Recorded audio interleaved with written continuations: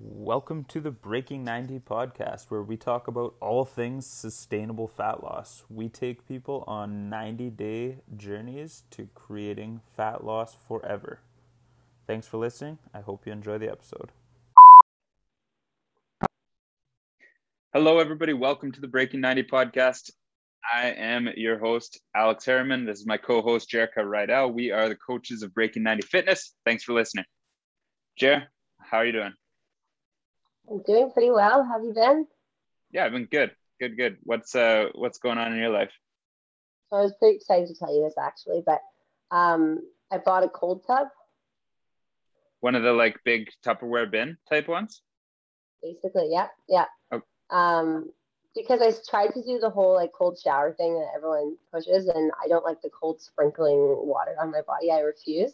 So then I've done a few cold tubs for like athletic events. I was like, I can work with this. And all spring, I was doing the polar plunges. Remember I was telling you about that? Yeah, I do remember that. Yeah, I talked about that on the podcast. So now I bought a massive 150 gallon stock tank, like Rubbermaid horse tank that you would feed horses in. So how does it work? Like, where do you get all the ice to keep this thing cold? So I wouldn't recommend someone doing this if they don't have access to free, like mass amounts of free ice, because it could get really expensive. I just have my dad works at a facility where he just is able to make me a bunch of ice. So he fills up my freezer every 2 weeks, and that's huge. Otherwise, it would be very expensive. And then you put a lid on it, and does it keep the ice for like a couple of days, like a cooler? Yeah, this time of the year I can get about maybe 3 days right now, which is pretty awesome. But I mean, I was at the end of August and early September, it was like a daily inserting tons of ice. But right now it's pretty thin. It stays cold and just cover it up. And yeah, I've been doing like hot tub to cold tub. We do like 2 to 3 cycles, and got a couple friends to try it, and you feel like $1 million. Cool. Right on. Yeah. Yeah. My own Scandinavia spa. Yeah, no kidding. I can't see myself doing it, but I mean, I have used it at sporting events and stuff, but I can't see myself putting it into my daily ritual. It sounds excruciating. It's brutal, but you feel so good, and you do like your breathing work in the cold tub. And honestly, I don't know if it's just the cold tub, but my resting heart rate has dropped pretty significantly. Because it's frozen solid. Your heart is frozen solid. Yeah, just cold hearted. Right on. Yeah. Do you have a topic for us today? Yes, I'd like to talk about I'm not sure how to frame it, but like basically motivation versus discipline, and where it plays in the fitness world. Okay, cool. Yeah, so that's one of the kind of, I call them the guiding principles of Breaking 90 Fitness. So motivation and discipline. So we always say that discipline is more important than motivation, or discipline's greater than motivation. So I love the topic. It's something that we talk about quite a bit. Am I freezing a little bit there?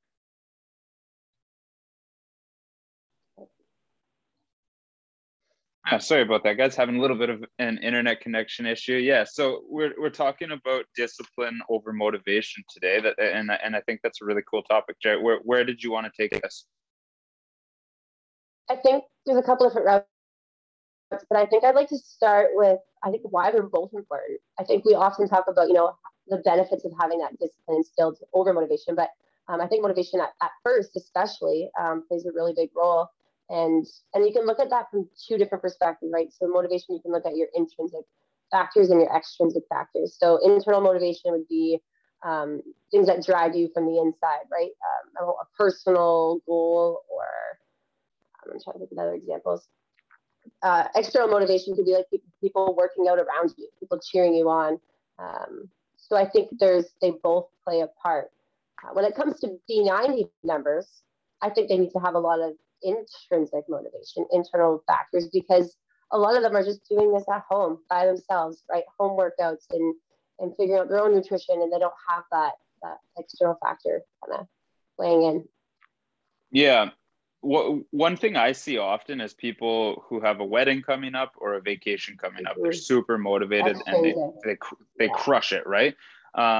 Once the event comes, then they often have a hard time and they fall off track. And that's what I'm really, when I'm saying we can't always just rely on motivation, because motivation will let us down. Motivation comes and goes, it's in waves, and it's going to let us down sooner or later if we always just rely on motivation. So I think you're exactly right on that when you say that. We like to talk about how people can build up that discipline so that when the motivation is low, it will carry them through. The discipline should be able to carry them through. But what I wanted to circle back and touch on is exactly what you said. People, a lot of our members specifically, and a lot of people over the last year are at home. They're doing their workouts at home. And it's tough when you don't have that group accountability or those other forms of accountability around you that you might have in a public gym or a group fitness setting. And I talk about this with people often. So anybody who's about to take on this journey, you need some form of accountability. That accountability can come from a group fitness class. It could come from a friend you work out with. It should not come from your spouse. Once in a while, people will be successful by using their spouse for accountability, but typically it's not a good source of accountability. You need your spouse's support to do well on this journey, but you shouldn't really look to them for accountability because they're probably not going to hold you accountable. And if they do hold you accountable, it's probably going to start a fight between the two of you. So we talk about that a lot. So making sure you have accountability in place, and obviously people come to us for that accountability, and that's what we offer as a coaching service, is that accountability. What are your thoughts on that? I think when the motivation is high, especially at the start, we need to take advantage of that and just make sure that we're instilling the proper routine, the proper habits then, right? Motivation is high, you're feeling good. Okay, so let's get my routine, my calendar set in place so that when the motivation drops, I'm still in that habit, in that routine, because that's what we need. We can't just rely solely on motivation and be sporadic and have no plan, because when that motivation drops, now we're sporadic and we have no plan, and now we're not showing up to the workouts, or we're not meal prepping the food anymore. So definitely instilling those patterns early on with the high motivation for it to lead to success when we have to rely on discipline. And our bodies and humans in general, we crave that routine. So that's something that I think a lot of people need to address is building not only a schedule, but also a routine. So what I mean by that is, like, scheduling in 8 hours of sleep is great, but if it's 8 hours here and 8 hours there and 8 hours here and it's all over the place, like, that's not routine. Our bodies really, really benefit from that consistent routine. So the same thing goes from working out. And I know that we can't always work out at the same time of day and the exact same conditions, but we definitely benefit from routine. So some people train better in the morning, some in the afternoon, some at night. Changing that up all of the time, it's a little bit harder for your body to adjust to, but typically the people who perform the best are able to establish a consistent routine. When we establish that consistent routine, then our discipline grows stronger and stronger and stronger, rather than always just saying, I'll work out at some point today, because that's kind of not relying on your discipline and your routine and your schedule. That's just saying, like, when I have a chance, and what might happen is you're not going to get the same intensity out of that workout. Yeah, exactly. And I think that kind of leads into the next part that I want to talk about, which was some tips that we can give people that when the motivation is low. What are some things you can rely on? And the first thing I was going to say was scheduling. So that's perfect. Making that plan. And for me personally, for my scheduling, I know people can relate. Like you said, every day I'm not working out at the same time, but every Monday, this is my time slot. Nice. My schedule. Every Tuesday it might be 12. Every Wednesday it might be 10, but at least that's a consistent schedule, because I know even though it's different daily, it's still planned weekly. Yeah. And we work with a lot of really busy people. It's kind of our niche, right? We help busy people accomplish their goals. So We're not dealing with people who have typically 3 or 4 hours a day to work out. So I think what you said is so important there. It doesn't necessarily, it's not even so important that you're doing your exercise at the same time every day, but it's important that you are sticking to your plan.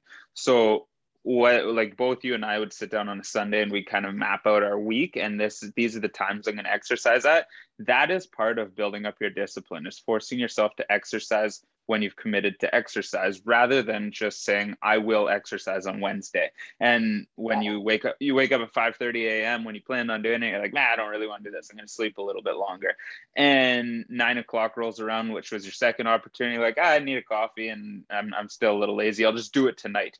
And then maybe you do it later that day, but that's really allowing your discipline to fail you. Like, we're not working on our discipline when we always push it back. So it's definitely something to be said for sticking to your plan, sticking to your routine, to build that discipline, because motivation is going to be low at some point. And if that discipline and that schedule and that routine are in place, they're going to carry you through. Absolutely. Another thing that I do when the motivation is low for me, and I've mentioned this to a few of our clients, is on days the motivation is really low, but I do have my scheduled movement set in place. Like, I know I'm still going to do my movement at 9, but honestly, like, the last thing I want to do is, my strength training program that I have set up. I'm just going to do something that I thoroughly enjoy doing that's still going to give me that high that I get from movement. So for me, it's a hike. So instead of doing my strength training that day, motivation is really low, but discipline's still there, I'm still moving. Okay, I'm going to go for a hike because maybe that might make me feel more mentally ready for the next day. It's something that's going to get us moving. At the end of the day, that's what we're looking for. Yeah, for sure. I agree with that. And that's something I really struggled with when I first became a parent. Up until then, I had my scheduled workouts, and it wasn't even imaginable to me that I wouldn't do like 4 or 5 strength training sessions a week, because that was a part of me and that's who I was. But when I became a parent and my priorities shifted and my schedule shifted and all of that, I struggled with that a lot at first, but now kind of the place I'm in is exactly what you're saying. Like, it's okay if you have to make an adjustment, and one day you just go for a really long walk, or you go for a hike, or you go for a swim, or you do a home workout with your body weight instead because you're shorter on time. Like, that's perfectly fine. Something, as we talk about a lot, something is always going to be better than nothing. And that's coming from somebody who really, really struggled with that concept. But now that I've kind of accepted that, it's been really, really freeing for me. Would I recommend it for somebody who wants to be a top level performing athlete? Like, you're probably going to have to fit your workouts in if your goal is to compete at a high level. But still, something's still going to be better than nothing. But that's not really the person who's listening to this podcast. The person who's listening to this podcast is trying to live a healthier life, probably lose a little bit of fat, live a little bit longer, better, healthier, stronger. And for you listening to this, that is one of the biggest takeaways that I think you could get from this. I totally agree. And even when we do, let's say we do that, I know we keep using workout as an example, but it could be, part of your nutrition, or it could be any part of your daily routine. But we have to accept that sometimes, even though we do, the motivation's low and we have our discipline and we did the workout, it might not be a good workout, and that's okay. And I think we need to accept that at the end, and not be too hard on ourselves, that at least we did it. We got it, whatever it may be, we got it done. And it might not be great, it might not be pretty, but just skip that and move on for the next day. If you're in a place right now where your motivation is high and you have maybe that wedding or that vacation planned or whatever it is that's driving you, maybe you just started a program, because often when you first start a program, your motivation's high too, and you're crushing those workouts. If you're at that place right now where every workout's feeling good, you need to mentally prepare yourself for the workouts that are going to come that are going to feel like shit. You're going to go through a rut. You're going to go through a phase where the workouts don't feel good, and that's completely normal, and you need to be ready for that to come, because not every workout is going to feel good. You're going to have weeks where they don't feel good, but the most important thing is still taking consistent action. Because you're one step closer to the goals, and then when you do start getting that moment of feeling good again, you've worked out for that long period of time and got through it, so now you're still better than you would have been. right? Even though they didn't feel great. So I got to give a shout out to Catherine on this tip, because I talked about it the other day, and I think it's huge. So Catherine's one of our amazing members, and I was speaking to her about this, and she actually brought up a trick that she uses that I think is brilliant. So when she's feeling unmotivated, or she has a workout that she's just like not in the right headspace for, or maybe coming back after a leave, whatever it might be, that first workout back where you're like, oh, I'm having a hard time talking myself into this. What she'll do is she'll take one movement out of that entire workout that she's dreading the most, remove it, and replace it with one movement that she really enjoys, one movement that she feels really good at, or like it's one of her best movements, or her expertise, whatever it might be. She'll put in a movement that motivates her, a movement that she knows she feels powerful and she can complete successfully. So that takes that workout, taking that one exercise out that she was dreading and putting in a favorite. Now all of a sudden this workout's not nearly as daunting. And I think that's amazing, and I think it's such a cool way to make sure that you're still getting your movement in. Absolutely, that's so fun. And do we recommend doing that every single time? No, but like you said, when the motivation's low, like absolutely. Once in a while we gotta attack those workouts those exercises that we hate, but I think that's so fun and something to look forward to. If it's going to be the difference between you doing that workout and not doing that workout, then it's a no-brainer. Right? Yeah, definitely. Yeah. Awesome. Did we cover all of the points that you wanted to cover today? We absolutely did. Yeah, a little more, so I love it. Cool. I think that's a really cool topic, the consistency and motivation, so I think it's a really cool topic, the discipline and motivation. I'm already leading into what I had planned for our next topic. But do you have a kitchen tip to leave with the audience today, or a nutrition tip? Yep. So it's the season. The fall season's here, and I love pumpkin. And I think it's an amazing thing that we can add to smoothies, or like I even will make like pumpkin oatmeal, like pumpkin flavored oatmeal. It's low calorie. It's got 8 grams of carbs. It's about 1.5 protein for about a cup. So you can have a whole cup of in your oats, for example. It doesn't really add a ton of calories to what you're eating. And then you add a little cinnamon and you feel festive. So I think we should try it out. So the one thing I need to add for anybody listening is she's talking about pure pumpkin. Not pumpkin pie filling. Puree. Pumpkin puree, not pumpkin pie filling. Yes. Yeah, so you'll see them right next to each other on the shelf. One of them is pumpkin pie filling, one of them is pumpkin, just pure pumpkin. Look at the ingredients label. The ingredient list should say pumpkin. It shouldn't have a bunch of additives and sugar. Pumpkin pie filling's loaded with sugar, so don't trick yourself into that. Great point. Yeah, that's an awesome tip, Jay, and I agree with you for sure. I love it.